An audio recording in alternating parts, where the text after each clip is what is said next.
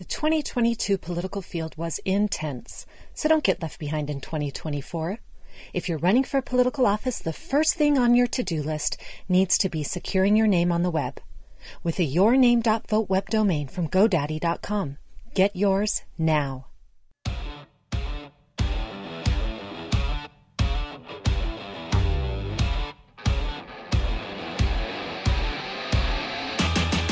Welcome to another episode of Breaking Battlegrounds with your host, Chuck Warren. I'm Sam Stone.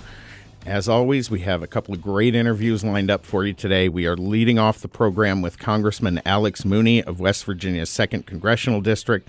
Congressman Mooney and his wife, Dr. Grace Mooney, live in Charlestown in Jefferson County with their 3 children. He is the son of a Cuban refugee and a Vietnam veteran and grew up with a deep sense of appreciation for American ideals of individual freedom and personal responsibility. And right now, Chuck, he is getting out on the campaign trail looking at the Senate seat in West Virginia and taking on Joe Manchin. It's unbelievable. Congressman, thank you for joining us on the show. Hey, man, great to be with you guys. So you're running for U.S. Senate. You've been out on the campaign trail.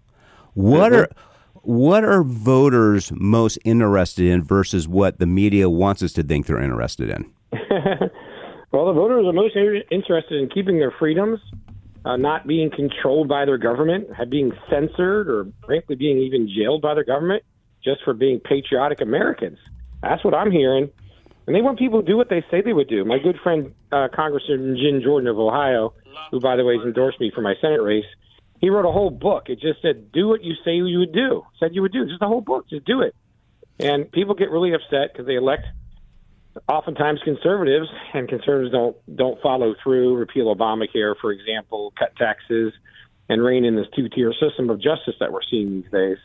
So that's what I'm hearing. They want a fighter, and that's what I'm going to give them. Congressman, I love that you made that point, because one of the things I've been saying for a while now is Democrats run center and then govern left. Republicans run right and have not fulfilled those commitments. A lot of them have moved to govern center. And I think that's created a lot of the distrust and division within the party right now, is that specific dynamic. Yeah, I mean, it's a willingness to fight. It has created that. There are some Republicans who just give up. They get down there. The Democrats fight real hard. I mean, the Senate will filibuster and shut down government, then try to blame Republicans for what the Democrats are doing. And it is a fight. I mean, we have to go on shows like this and other shows and explain to the American people the truth. The American people will get it, but they have to be told the truth. And frankly, too much of the mainstream media that report on this stuff obsessively do not report the actual facts of what's happening. They're almost like mouthpieces for the far left. And so you gotta work a little extra hard for us conservatives to tell our constituents what's actually happening. So it's a worthy fight, as you mentioned. My mother fled a communist country, and in those countries they declare people guilty till they're proven innocent, and the government censors what can be said. And we're fighting for that here. And you mentioned, I'm running for Joe Manchin's seat. Senator Joe Manchin voted to impeach Donald Trump twice, throw him out of office for nothing, for a phone call to the Ukraine to make sure our money is being spent correctly. So frankly, he's part of the problem. We're with Congressman Alex Mooney. He is serving West Virginia's 2nd District. For those of you in West Virginia, you can catch him on the station 1170 a.m. in Wheeling, West Virginia.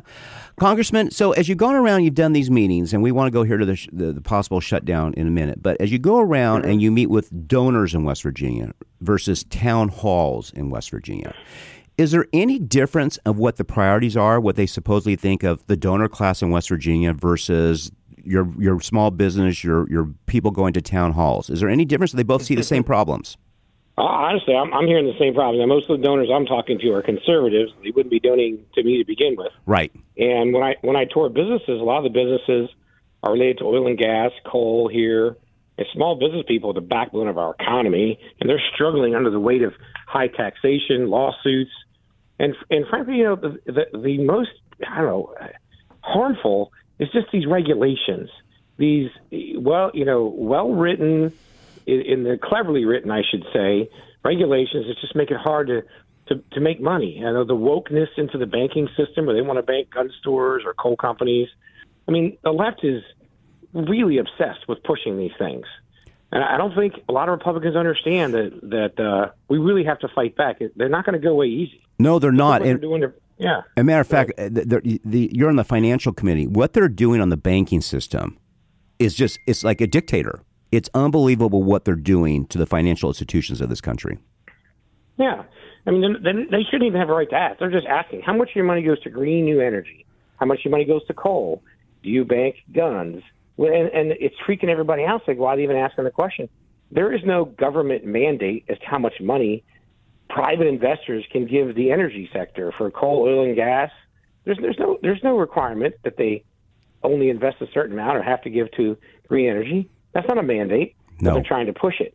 Yeah. And they're abusing their powers. I mean, President Biden tried to forgive everybody's entire college loan debt in the whole country, $1 trillion. Well, in the clearly thinks he can do whatever he wants. The downstream of that is debanking of unfavored individuals, yes, businesses, and institutions. Exactly. You know what? These policies have the opposite effect. They actually make it harder for someone who needs a loan for a home or a small business to get one because the regulations take away the money. Congressman Mooney, we're looking at a possible government shutdown.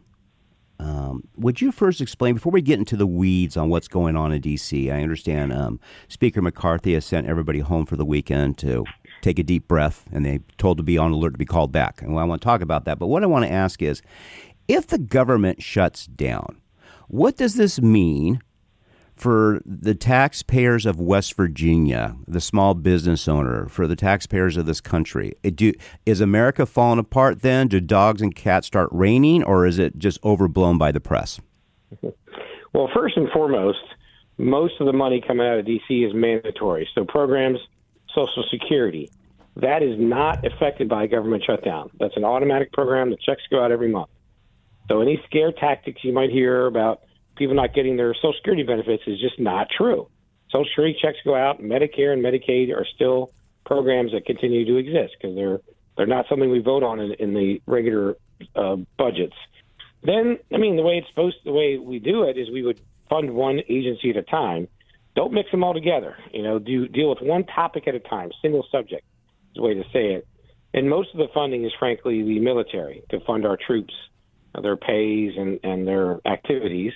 That's the big one. That's the one we've been working on this week, and we've not gotten it through yet. I did vote for that one, of course, and we're just a couple votes away from passing that.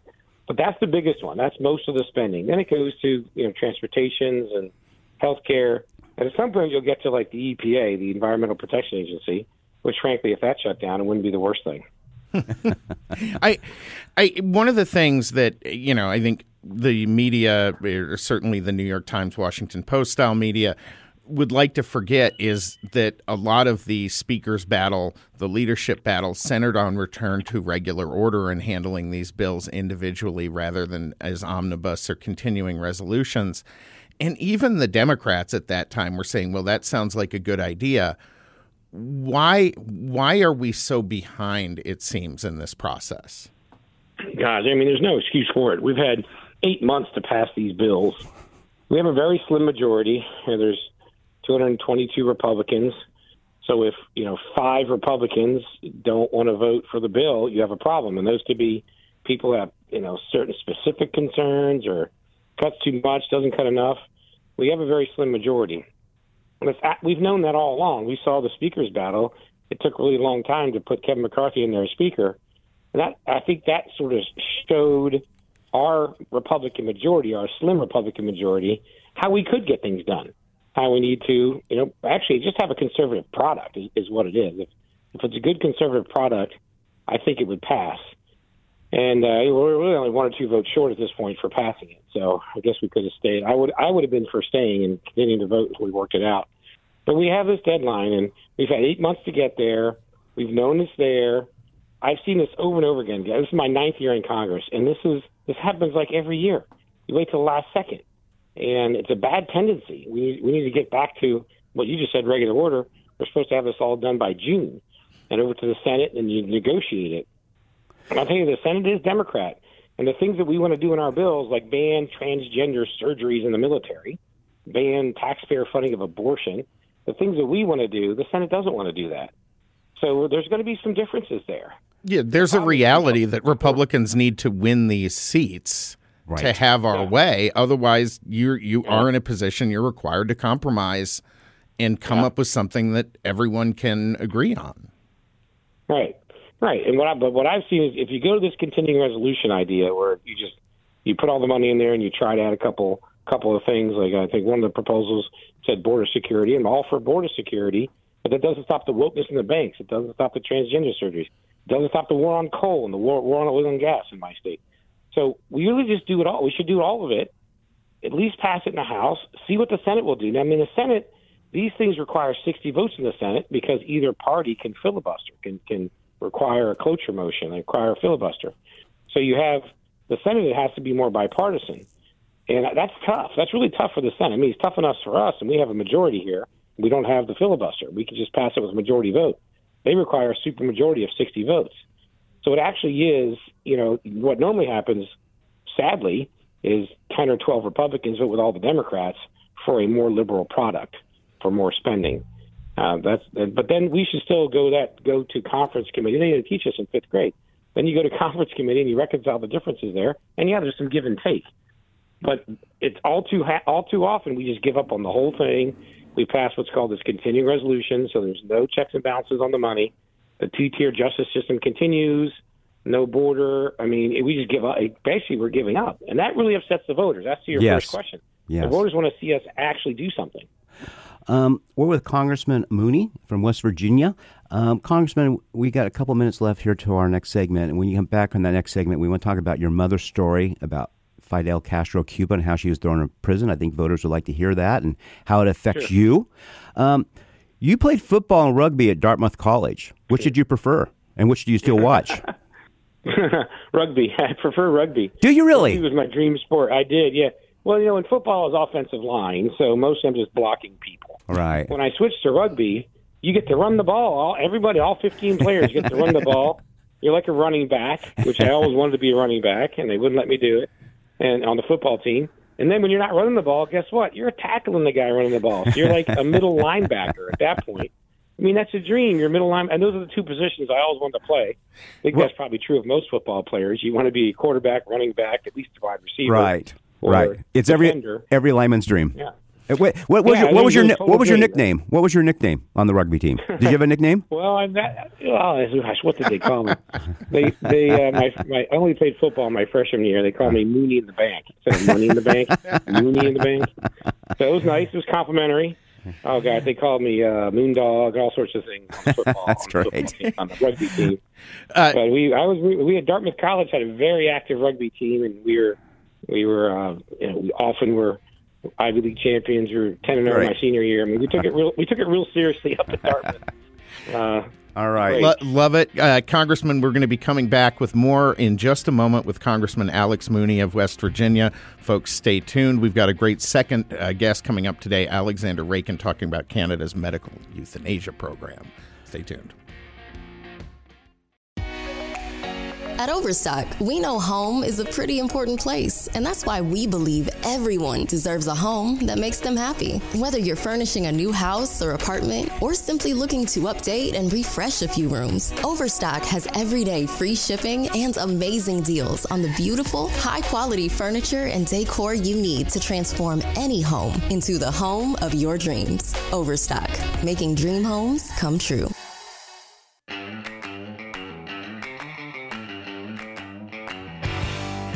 Welcome back to Breaking Battlegrounds with your host, Chuck Warren. I'm Sam Stone. We're going to be continuing on with Congressman Alex Mooney of West Virginia's 2nd Congressional District here in just a moment. But folks, how are you feeling about your portfolio right now? Stock market's been going up and down with Joe Biden's economy. You just cannot trust it. If you are looking for a fantastic opportunity to earn a great return on your money, a fixed rate of return up to 10.25%, you need to call our friends at YRefi and talk to them about the fantastic opportunities they offer. Go to investyrrefi.com. That's invest, the letter Y, then REFY.com, or give them a call at 888-YREFI-24 and tell them Chuck and Sam sent you. So, Congressman, you have, all families have stories, have narratives. Your mother, is it Lala? Is that how you pronounce it? Lala? Yes. Lala. Lala, yep. She was born and raised in Fidel's Castro, Cuba, and she was thrown in jail for 7 weeks for opposing Castro's communist regime. What was she doing in her opposition? How did she get thrown in jail? How has this influenced your view of those seeking asylum, say for those from Venezuela right now, and how's it affected your view of national security? Yeah, so she actually wrote a book about it a couple years ago. Oh, wow. My Story, Lala Mooney. Look it up. And, the first chapter of that book talks about how when the Bay of Pigs invasion was coming up, the chance to free Cuba from the communist regime, it failed because John F. Kennedy canceled the air support. Anyway, that was coming up, so the communists just started putting in jail everybody they suspected, right? No rights, no hearing, no trial, no chance to defend yourself. You just went to jail if you were even suspected of not being a communist supporter who might sympathize with the freedom from communism and not side with Castro. So they put her siblings, her father, all in jail. It was 7 weeks long. Unfortunately, Bay of Pigs invasion did fail. And so, of course, they let people out, and, they wanted to, frankly, they let people leave for a period of time. So fortunately, my mother and her brothers and sisters, she's one of 14 children, so her brothers and sisters and parents all got to leave. And then, of course, everybody kept leaving, so then they lock you in. That's the way communists are. They lock you in. People want to come to our country. In communist countries, they won't let you leave. It's the opposite issue. But she came here legally because she was a political refugee, so she came here legally. And the immigrants that come here, the rule of law is important. They come here because of the rule of law. Correct. Because the Constitution applies to everybody the same, regardless of when you came, what race you are, anything. It's the rule of law. And my mother is a big believer in that. She's a big believer in political participation. She's 82 years old, lives near me here, a couple miles away in Charlestown, West Virginia. Very blessed to have her here. She loves the political process. She would never run, but she did raise us to believe in participating in elections because she saw what happens. She saw firsthand what happens when the bad guys take over. They lock you down, man. These COVID lockdowns that were going on, waiving our rights, emergency powers being abused, people being forced to vaccinate or wear masks. Man, that is totalitarianism. That's the type of stuff we do not believe in and cannot get to that point.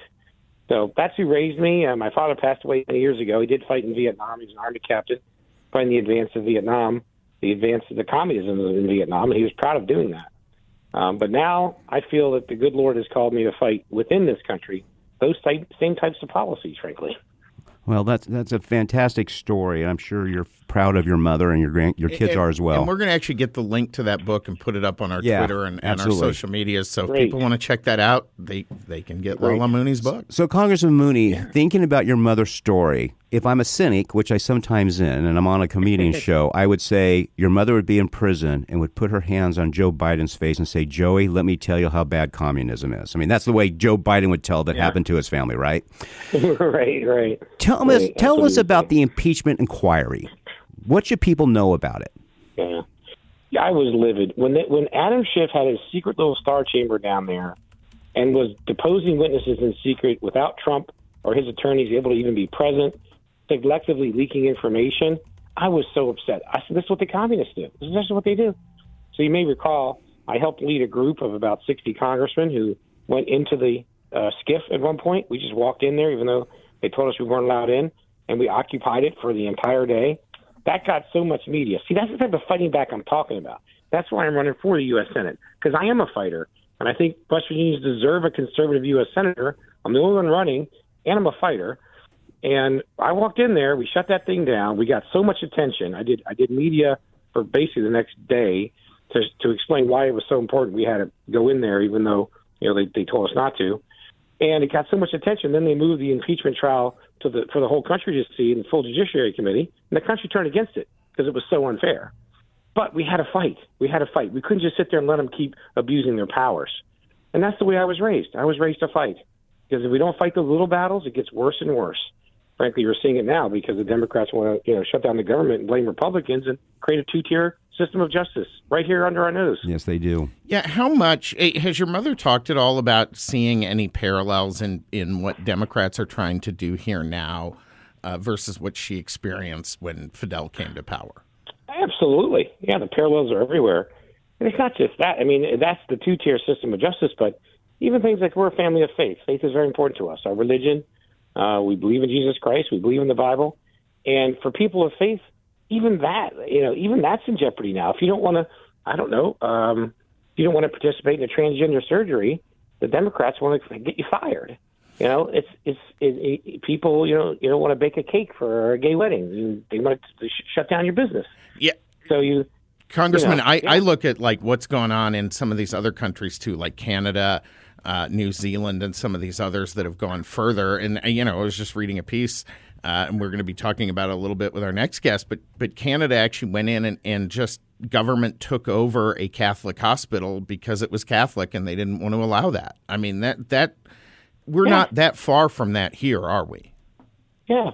Yeah, I mean, one of the scarier things that happened 2 years ago when the Democrats had total control, they actually removed the historical religious freedom protections that were in all the spending bills. It used to be any money given to a hospital, it was just standard language that your sincerely held religious belief could never be violated. That was just a standard. Actually passed in the 1990s. Bill Clinton signed it. Chuck Schumer supported it. They started taking those out.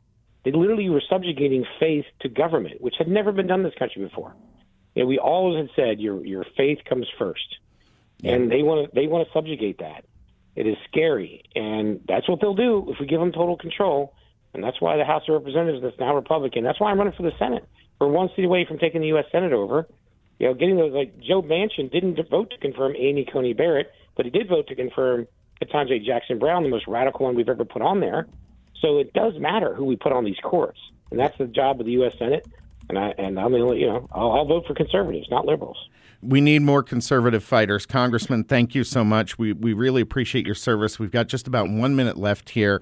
How do folks get it behind you and support you and your campaign and stay on top of the work you're doing? So thanks. My website's Mooney, my last name, Mooney, Mooney for FORWV, West Virginia, Mooney4WV.com. And we run a grassroots campaign. Please sign up there. We'll door knock, phone bank, get some yard signs out, have some rallies. Please sign up, Mooney for WV. You can donate through there as well. And we appreciate whatever help you can give us. We are going to take this message right to the voters. And folks, if you're out there thinking, hey, that's not my state, maybe you're in California where we're on the air, maybe you're in one of the other markets where we're on the air, and you're not going to have a Republican opportunity to put a Republican in the Senate, you can phone bank for these guys. You can contribute as a volunteer for these folks like Alex Mooney, who are going to be our conservative fighters. Congressman Mooney, thank you so much for joining us today. We look forward to having you back again in the future.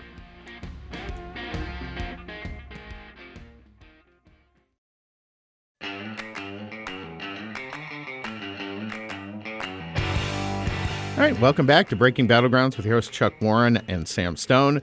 Coming up next, friend of the program, Alexander Raikin, coming back on. He is a freelance writer interested in medical ethics and bad statistics. And unfortunately, Chuck, medical ethics are in decline and bad statistics are increasing like crazy. And he's joining us today to discuss his continued research into assisted suicide with his newest piece in the National Review, The End of Medicine, How Death Care Replaced Health Care. Alex, I would say I love having you on this program to talk about this stuff because you were like the only one doing this. I wish we didn't have to have you on this program to talk about it because it wasn't happening. But it is. Some of the stuff you reported, I was hot under the collar yesterday. Oh, he called me. I was in a meeting, and he was off the hook. I mean, let's just start with the fact that someone in Canada can call a suicide hotline, Alex. They can call a suicide hotline and be offered assisted suicide instead of help. How is that? Well, it is much more frugal. Yes, it is. Yeah, it is. It's really hard to believe just how quickly all of this has escalated. I mean, we're talking about a practice that was illegal in 2015. And now, again, the people who are most impacted by this are not physicians. They're not the hospitals. So imagine if you are a physician in Canada right now and you see what your colleagues are doing, right? Or you're working in a hospital where you know that euthanasia is being provided to people who otherwise would get better if they actually had proper health care, right? But the people who are most impacted by this are exactly what you say, right? They're people with disabilities, people with serious illnesses who are trying to get medical care, and they're being denied, right? Long wait times in Canada have continued to get worse at the same time as you have this massive normalization of death care.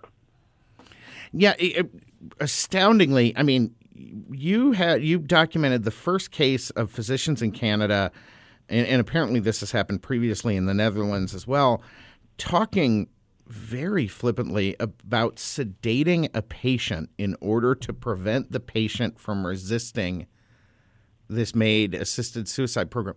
Can you imagine someone saying no let's use Me Too as an example. Someone saying no, say, well, I'm just going to sedate you. It's not what you really want. I mean, that may be a crude analogy, but is that far off from what they're doing? It's crude, but it is exactly what they're doing, right? And this is a conversation. So this is a conversation that's recorded, where physicians are openly discussing what to do if a patient is, and here's a quote, is a patient who has lost capacity with a waiver in place and is now delirious, shouting, pulling their arm away as one tries to insert the IV to provide MAID. So the waiver for final consent is this completely cryptic agreement, right? It's an unsigned agreement with only one of the two MAID physicians. That's how they describe themselves, MAID providers or MAID assessors. It's an unwritten agreement. There doesn't need to be any witnesses. Family does not need to be informed. And yet, as soon as they enter into this cryptic agreement, right, a physician can sedate you, essentially, to make sure that you're not shouting, pulling your arm away. It is absolutely absurd. And yet, these physicians are openly discussing this and laughing about it. Well, how many people, maybe you know this fact, I mean, if not, maybe you can find out, it'd be good for an article. How many people think about suicide, get to the point where they do the preparations, but don't go through with it? I mean, I'm sure it's not 1. I'm sure it's not 5%. I'm sure it's double digits. What do you think that percentage is? Right. So this is the part where it gets interesting. A lot of these statistics are intentionally made secret. So we know from the beginning that when euthanasia was first legalized in Canada, there was a physician in Toronto who claimed that only 10% of MAID requests went through, right? And obviously there were media articles about this, like what a travesty it is, right? Now, only 4% of cases are actually rejected based on capacity or based on the illness. And the majority of those cases are because the patient is only suffering from a psychiatric illness, which will be a qualifying condition this March, right? So in 6 months. So we don't really know what the true number of people who would otherwise still be alive, right? All that we know is that there is a few percentage of cases that are, where people do change their minds, right? But we're literally living in a time. So if you look at Quebec is the only province that publishes this data, and they show that 50% of the time between requesting MAID and dying through MAID in Quebec in 2021, 50% of cases was in under 10 days. I don't know any other medical service where you can get that done so quickly. Oh, okay, folks, we're going to be coming back with more from Alexander Raikin here in just a moment. If you haven't, you need to check out his piece on National Review. We have that up on our social media feeds for Breaking Battlegrounds. We'll be back with more in just a moment.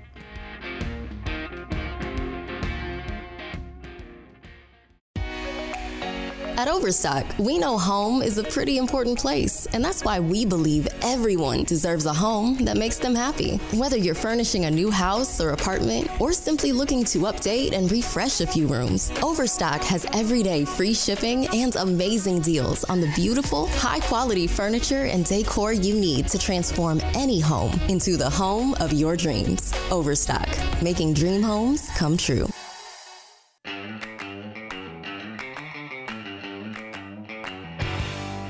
Welcome back to Breaking Battlegrounds with your hosts Sam Stone and Chuck Warren. Folks, you probably heard me talking about YRefi for a while now. They've been getting a ton of phone calls, and I thank you for supporting an investment that actually helps people.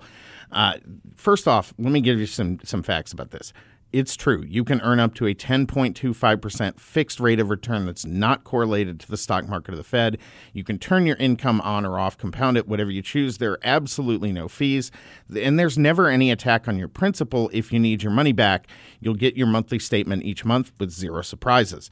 If you're not sure if you trust this economy, this secure collateralized portfolio may be a good option for you. So go to investyrefy.com. That's invest, the letter Y, then refy.com, or give them a call at 888-YREFI24 and tell them Chuck and Sam sent you.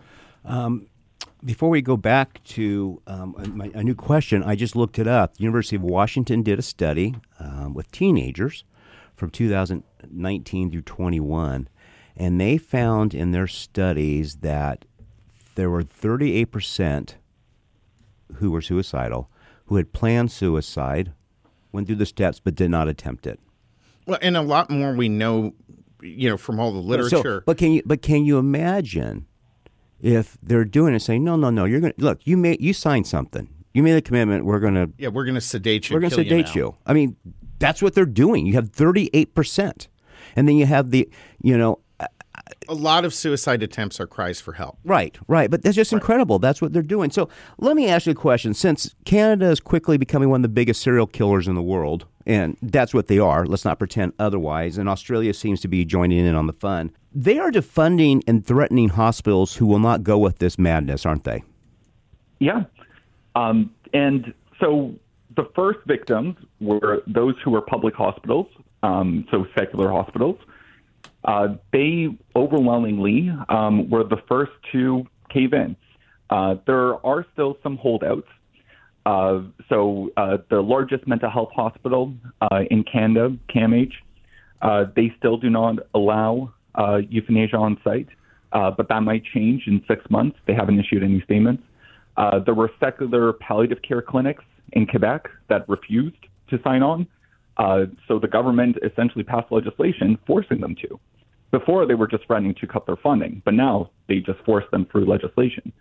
So the remaining targets are Catholic hospitals or other faith-based institutions that are trying to say, no, we will not be part of this madness. The Guardian also just recently, I just looked earlier today, the Guardian has issued essentially a hotline where you can report cases of physicians turning you away from euthanasia. Oh, my gosh. It's hard for me to understand this. I mean, I think coming from any kind of moral perspective, but reading, and this is where maybe you have some insight into these people, Alex, and why they're doing this. Because as I read through your piece and looked at the quotes and then clicked on some of the links and watched some of the videos, the absolute callousness for human life displayed by these supposed doctors, I think, was the most shocking thing as you're watching that. They really sort of revel in what they're doing. And my question is why? Why would anyone be so eager to kill other human beings? That actually reminds me, I interviewed a forensic psychiatrist. She told me that in her work, she has dealt with the most vile people in our society, right? She has dealt with mobsters. She has dealt with child abusers, serial killers. And yet she told me that the people who she is most afraid of are none of them. It's instead physicians who provide assisted suicide in the hundreds and thousands, by the way, in the Netherlands. Oh, my gosh. So these people legitimately believe that what they're doing is medically therapeutic. They legitimately believe that some people's lives are not worth living, and they want to be the people to get them to the other side. That's why Stephanie Green, for instance, who's the head of the Canadian Association of Maid Assessors and Providers, she delivered babies before, and then she decided to have a career change, and she decided to perform at least 300 or 400 maid deaths. And she still calls them the exact same thing. She also calls them deliveries. Oh, she's what an evil mindset. But, I mean, I don't see many of these people being religious, so what the heck do they think they're delivering them to? I mean, you can almost like, if you don't believe in heaven, then where's the good outcome from this? It's just a burden on society. That's the only way I can view them viewing it. Is that right, Alexander? Well, they have almost this quasi-religious worldview where, so I have this document from 2018. So it's of CAMAP's annual conference. So again, the Canadian Association of MAID Assessors and Providers. And they openly discuss and they describe MAID as sacred. That's the word that they use. So it's almost as if they do have this alternative religious outview. And it's not that they're against religion. They're only against religion if you take thou shalt not kill seriously.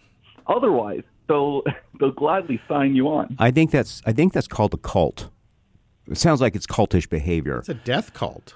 We're with Alexander Raikin. We're talking about Canada's medical assistance in dying, or MAID law. Alexander, one thing that has alarmed me as I've read your work on this is physicians who are basically voicing opposition to this, voicing concern. They're being threatened with their medical licenses. Can you talk a little bit about that? Yeah, I mean, it's quite explicit. So many provinces and in many countries, so this is also happening in Australia, this is happening in New Zealand, this has already happened in Netherlands and Belgium. And of course, as with everything else on this file, Canada is going at the forefront. If you do not provide a referral for medical assistance in dying, right, even if it's in cases where you think that the patient can't qualify, it's not legal for them to qualify, the patient doesn't have the capacity to consent, the patient doesn't have an illness that is serious enough, many different medical colleges have instituted effective referral requirements. If you do not refer the patient, you are at risk of losing your medical license. If you're outspoken about this, you are getting threatened by a college. One of the cases that I had was of a geriatrician in Quebec who spoke to a parliamentary committee. So remember, freedom of speech, you're literally testifying to Parliament, right? The site where defamation laws do not even apply because it's considered to be a breach of free speech laws, right? He testified to a parliamentary committee saying that Canada was not ready to allow MAID for cases of dementia. What happened was that his colleague from his hospital, he claims, filed a complaint with the medical college, and even though it should have been dismissed outright because they do not have jurisdiction over Parliament and who gets to testify to a parliamentary committee, he instead was threatened with this massive investigation. And it took him hiring a lawyer and going through this multi-month ordeal for him to actually clear his name. And all of this time, he knew what was the reason. It was because he testified to Parliament. He claimed what he saw, right, which is that the current law is not working and it shouldn't be expanded. So yes, these physicians are being threatened with their livelihoods. What they're doing sounds a lot like what Iceland did with Down syndrome, baby Sam. You know, if you're identified as your pregnancy is possible Down syndrome, you know, I mean, like CBS News has talked about how Down syndrome in Iceland has almost disappeared. Well, it's disappeared because you're killing them. It's eugenics. There's nothing here, what Alexander has been reporting, that does make me believe that they would have no problem say, look, you're homeless. You know, you're a burden on society. You have autism, you're a burden on society. If you're broke, you know, so, you know, you're a burden on society. One of the things he reports, and this really blew my mind, is that they are advocating expanding MAID to Indigenous people because of poverty, that they've already qualified, as I understand it, Alex, based on your reporting, they've already qualified people for this based on credit card debt. And then this line just threw me for a loop. And to Indigenous children, since they are, quote, are considered wise because they are closest to the ancestors. What the... Well, that's the cultish behavior. Alexander, what does that mean? What is the Indigenous tribe saying about this? Are they getting upset about it? That's a good question. It's a random delegate to CAMAP's conference in 2018, right, just 2 years after legalization, and they're already discussing plans on how to expand it to children, and especially to Indigenous children.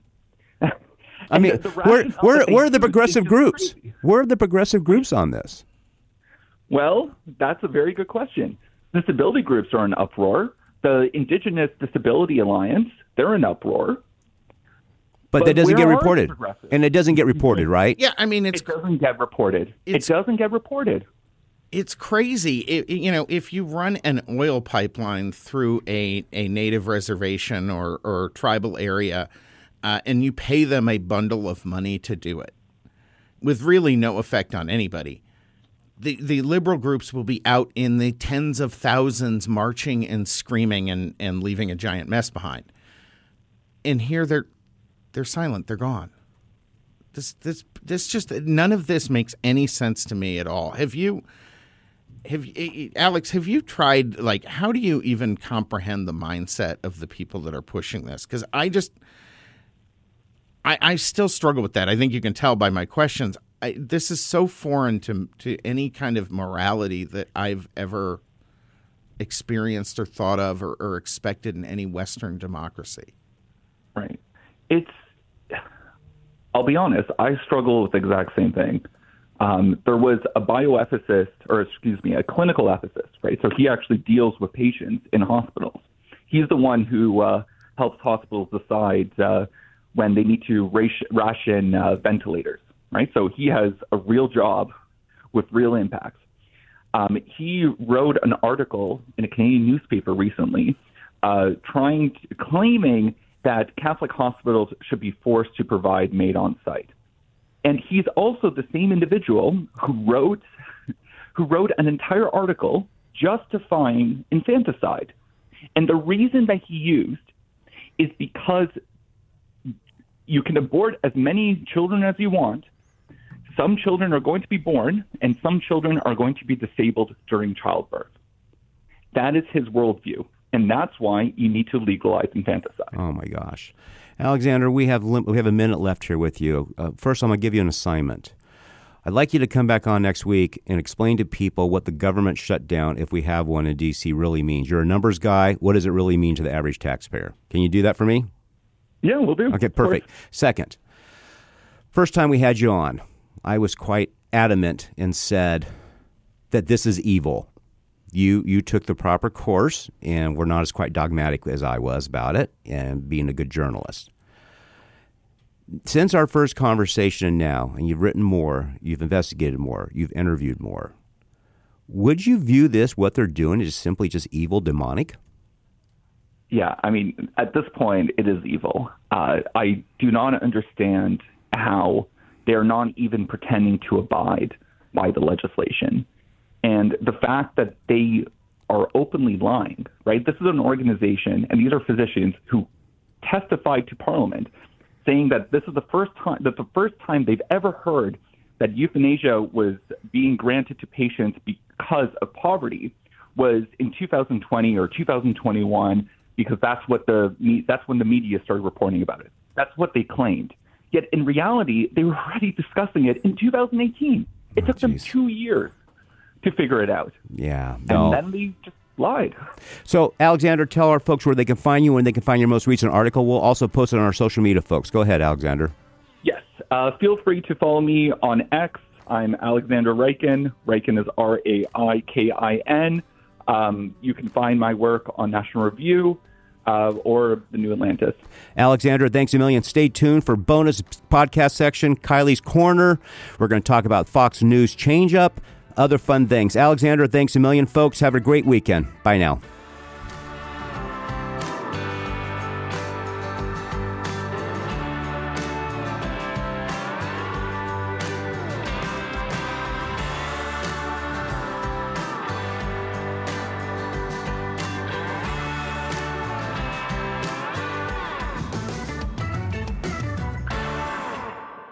The 2022 political field was intense, so don't get left behind in 2024. If you're running for political office, the first thing on your to-do list needs to be securing your name on the web. With a yourname.vote web domain from GoDaddy.com. Get yours now.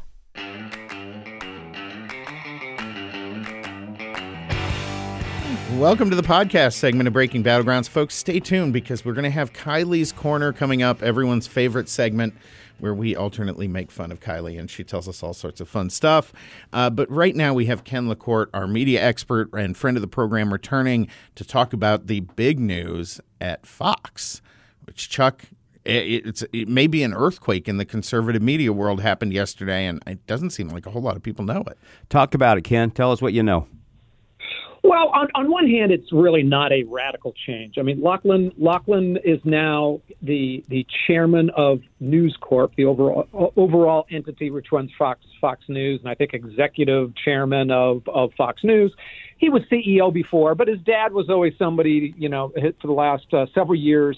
Lachlan had been in that seat, but his dad was probably driving, or at least certainly around for most of those decisions. So they've done a gradual move of power over the past handful of years to get Lachlan running it. So, and he's a mixed bag. On one hand, he's very good if you like the Fox News channel because, unlike his siblings, he doesn't hate the Fox News channel.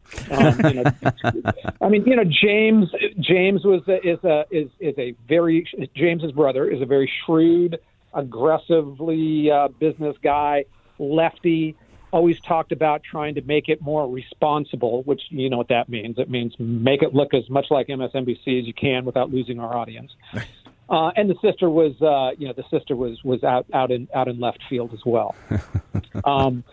The trickiest part right now is I don't think the external kind of challenges that Fox has, and they've got a few. They've got another big Smartmatic lawsuit, which might cost them another $500 million. They've got some other lawsuits by some pension funds, which I think are nonsense, political driven things.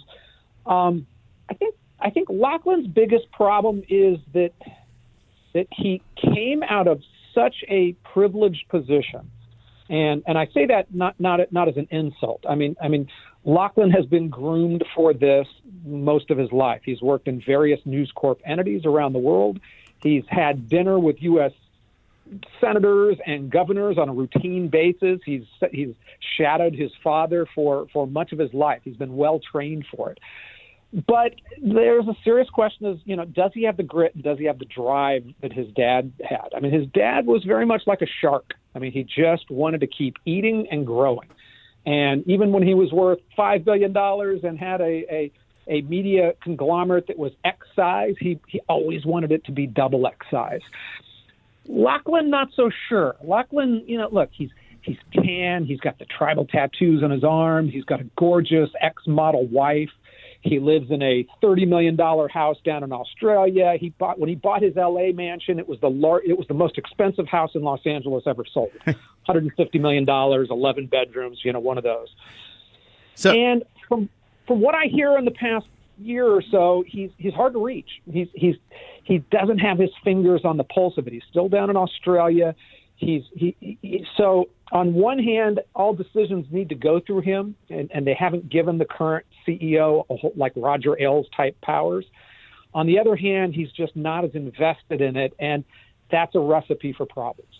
Yeah, one of the things that I've noticed, Chuck and Ken, over the years is there's a huge difference with these giant companies that have been created by a singular founder or personality driving that company. And I think the best example is Apple with Steve Jobs, which was an innovation machine, and then after Steve Jobs' death it's a money-making machine, but it's not an innovation machine in the same way. Well, perfect example. They had Mr. Cook, who is the CEO or chairman, whatever he is of Apple, and they had him on CBS Sunday morning show, which I like because they do pretty good interviews. His big thing was the innovation is that they've done a bunch of solar power to replace the usage of iPhones. I mean, that was his big innovation, right? Right. And that's not innovate. I mean, that's nice. I'm not discouraging it, but that's not innovation. So, Ken, so what do you see him doing long term with Fox News? I think, well, long term, their biggest issue isn't the issues that I talked about. Long term is the fact that cable news viewers are dying. And for every 80-year-old cable news subscriber who dies, there's not a 25-year-old jumping into that pipeline. Our kids aren't going to write checks out to Comcast to maybe for internet service, right, but not for this whole kind of I'm waiting for the 6 o'clock news, or Hannity's coming on at 8, and I'm going to sit in front of this screen and wait till they start it for me and then roll commercials into the middle of it. So the biggest long-term challenge for all of the cable systems is at some point in the next decade or so, that model will become unsustainable, that they are paying huge amounts of money. They're earning still just gobs and gobs of money. I mean, Fox News nets probably about $1.5 billion a year. That's net, which is just mind-boggling. But when that starts to change, that'll change, and they will contract in power. And the ones that have put smart bets out in the digital world and expanded their audience there, which Fox hasn't done a good job of, they'll be the future. So that's the long-term challenge. The middle term, again, the big challenge for him is that Lachlan is still hanging out at yacht races and is ostensibly in charge.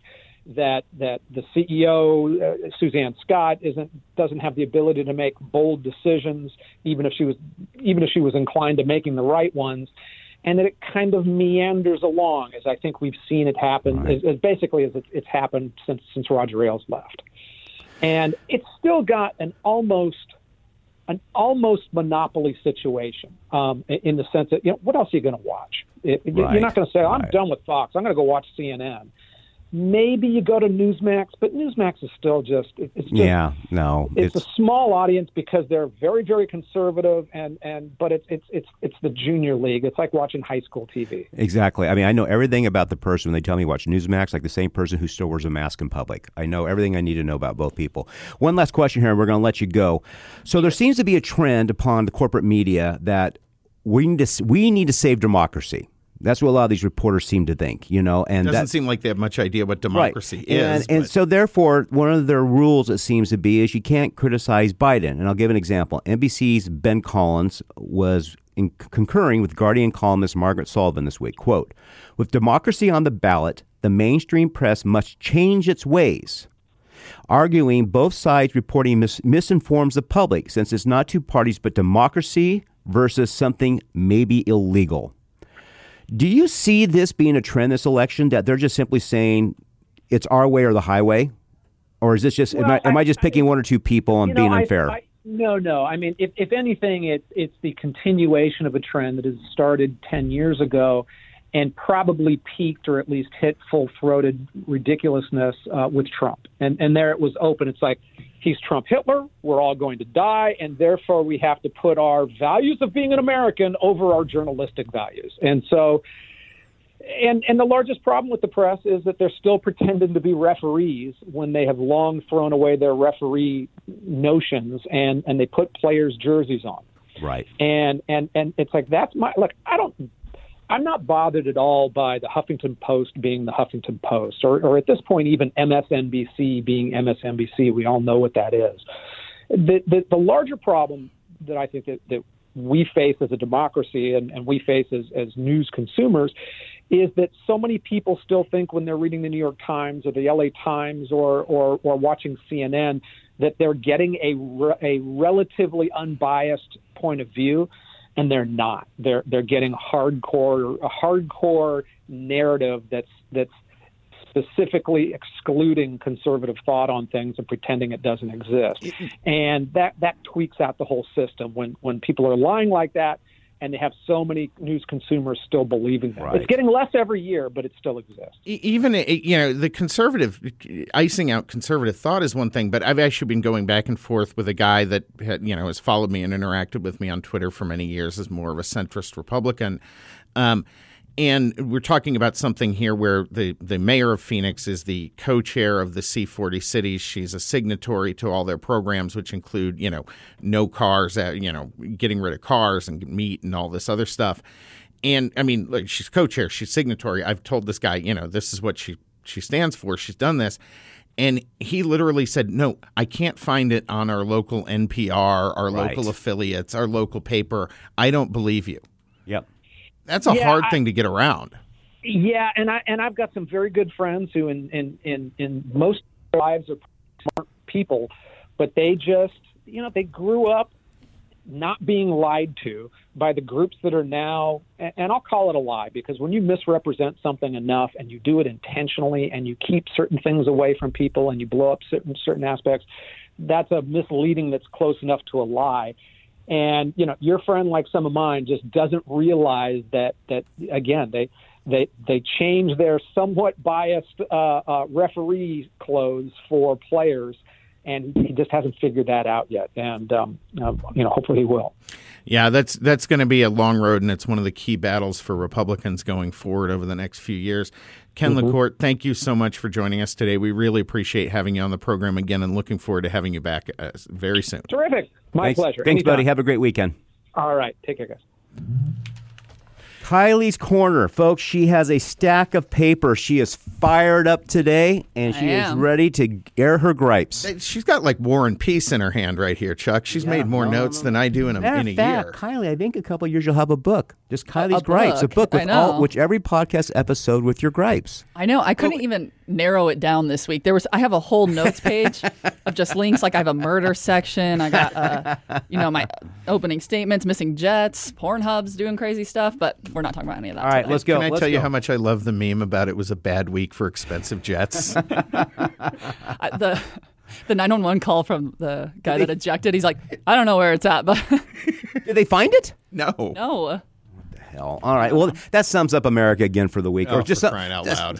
Skip that. It doesn't sum up America. It sums up the world. Yes. Yeah. I mean, folks who think we're a cluster, just go outside the United States. The cluster grows significantly.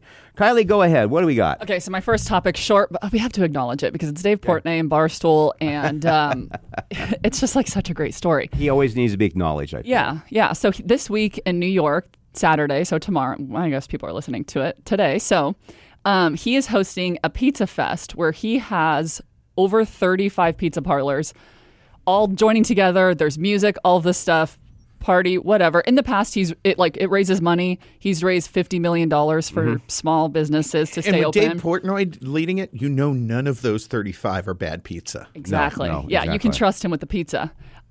So he gets wind of a sponsor forwarded him an email from a Washington Post reporter. Basically, she's saying, I'm going to write an article about this pizza fest.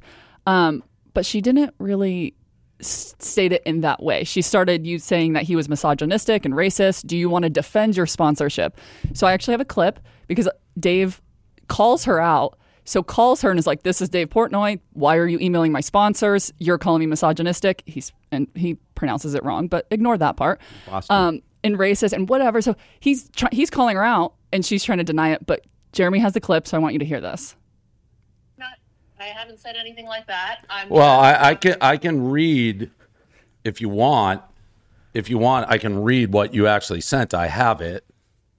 Yeah, read, because I sent a bunch of notes, so I want to make sure I know which one. Okay.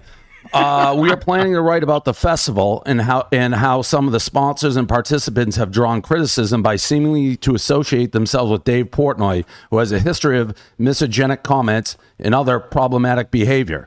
I want to make sure that Blank had a chance to respond to this since the company is the most prominent of their partners of his festival. Oh, that's the one I sent to, which was definitely the most pointed of them because I really did want them to respond and I was hoping to get something from them. Do you think that's fair? Like, I totally disagree with the assertions of what you said, that misogynic and all that stuff. So, like, it kind of backs people into a corner. So I'm happy to go over anything. I mean, you have...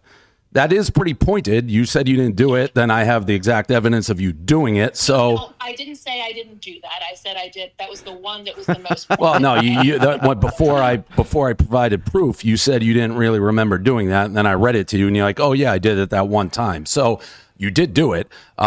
So this call goes on for 12 minutes. It's on his Twitter. I'll reshare on Breaking Battlegrounds Twitter so you guys can read it or listen to it. But it goes on. It's a fantastic call. I've listened to the whole thing, and it's worth your time, folks. She goes on and says, unfortunately, I have it in quotes, unfortunately, this is standard journalistic practice. And he responds and goes, unfortunately, yes, it is. So her background is she's a Washington Post food critic. Oh, my gosh. And she's starting out these emails to these sponsors saying, he's misogynistic, racist. Do you want to defend yourself? Basically trying to get them to pull out of the Pizza Fest. But she's a food critic. She's supposed to be doing reviews of restaurants and food and dishes and things of that nature. Yes. Instead, she has taken the Washington Post woke culture and applying it to these 30-plus pizzerias. Yep. So what's been the public reaction to her lie? Since she clearly lied. I mean, this is awfully, we'll just call it, she's a horrible human being. Yeah. What has people's reaction been to her? Well, I'm assuming everyone's on Dave's side. They're all attacking. I'm assuming she's getting lots of messages because she has gone private on all social media. She should be fired. Yeah. 100% be fired. Once the press starts doing this a couple times, this crap will stop. Yeah.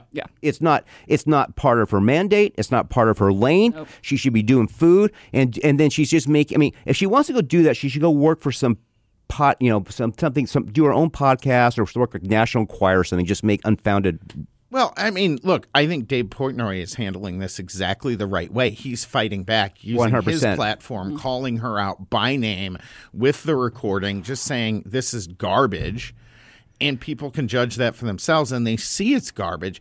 That's how we stop this. You're right, Chuck. You just got to smack them. Let's make sure we put that and boost that on our social media. Yeah, all right. I mean, congratulations, Dave. You're playing this perfectly, man. Don't give up. Don't stop. Don't let down. Kylie has more. I've so much more. No, I'm just kidding.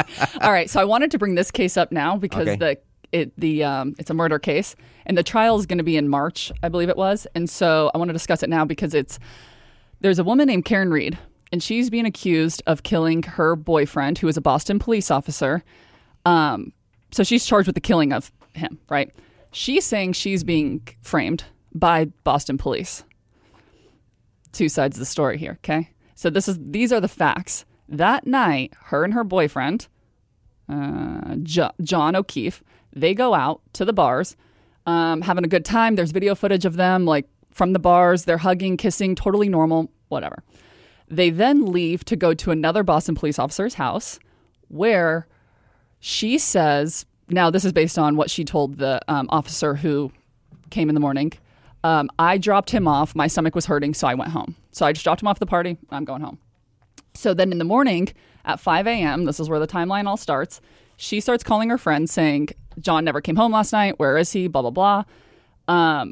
So then one of the friends goes to her house, and she describes her as hysterically crying and is saying, what if I hit him? Is he dead? It's snowing out. Where is he? Blah, blah, blah.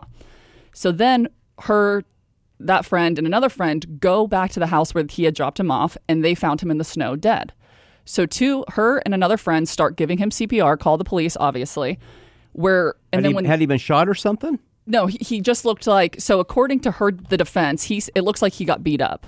Okay. The prosecutors are saying he got hit by a car. So when the investigator showed up that day, she was supposedly hysterical, yelling, could I have hit him? Did I kill him? Did I hit him with my car last night? Blah, blah, blah. She has a broken taillight, to which her father said was in the morning when which there's no report on if either friend has said anything, but the dad said that when she was backing out of the driveway, hit John's car because she was frantically leaving, and that's where the taillight broke. Which is actually plausible. Which could, yeah. Sure, yeah. I mean, sure. So this is like what we know now. She was out on bail, but there's like a whole group of people that think she is being framed. Like there's a website, they've raised almost $200,000 for her for legal fees. Really?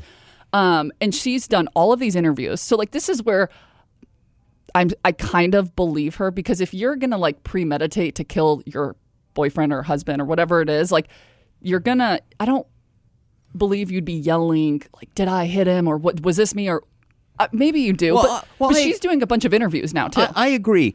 But the problem with this, and I agree, just all charges. Wouldn't you just play it off?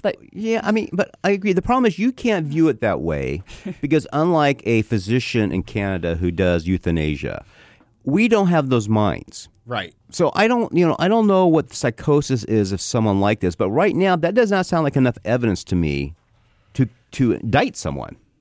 Oh, she was indicted. I feel like you do need more. And actually, the fact that they indicted her on what appears to be flimsy evidence to me is actually the best argument for her case. Exactly. Right? Exactly. That, look. But she's always tagged with it. Innocent, she's always tagged now. Yeah. Oh, there's the neighbor that killed her husband. 56 pieces of evidence that the defense is not able to look at. So the prosecutors haven't allowed them to look at it, which they've said, we found the taillight in the, part of her taillight in the snow near John. but they haven't been able to see the taillight, test the taillight to make sure it's her taillight or anything like this. So everyone's saying because it was at a Boston police officer's house with another Boston police officer and this woman, that they think that when she was saying, oh my gosh, could I have hit him with my car, that they then took that story, ran with it, and it's all like a whole framing. I'm thinking some police officer or sleep of another police officer or police officer's wife. Well, and there's, people being interviewed as like highly possible. This is where I'm going with today. Highly possible. On Chuck's Conspiracy Corner, this is where I'm going today. I know a lot of police officers. Most of them are excellent people, and a few of them are dogs. I'll share this on our social media too. But there's a photo of people outside the courthouse in free Karen shirts. Like they are going all out for her. Wait, her name's Karen. All right. Reed. Next story before we wrap up. No. Those are I just narrowed it down to 2 today. All right. Well, you'll keep us up to date on Karen? Oh, absolutely. All Karens or just this Karen? Free Karen Reed. Just one Karen. Well, Karen just Karen, the accused killer. Yeah, the accused murderer. Folks, thank you for joining this week. We hope you enjoyed it. Please pay particular attention to what's happening in Canada and Australia. Make no mistake about it. I believe there's 10 states in our country that allow it. It's 11 now? 11. That allow it. Folks, this is just not a hole we need to go down. It's bad. It is evil. If you don't think it's evil, you probably shouldn't listen to the show. This is Chuck Warren. You can follow us on all podcasts and also follow us on breakingbattlegrounds.boat or wherever you find your social media. Have a great weekend.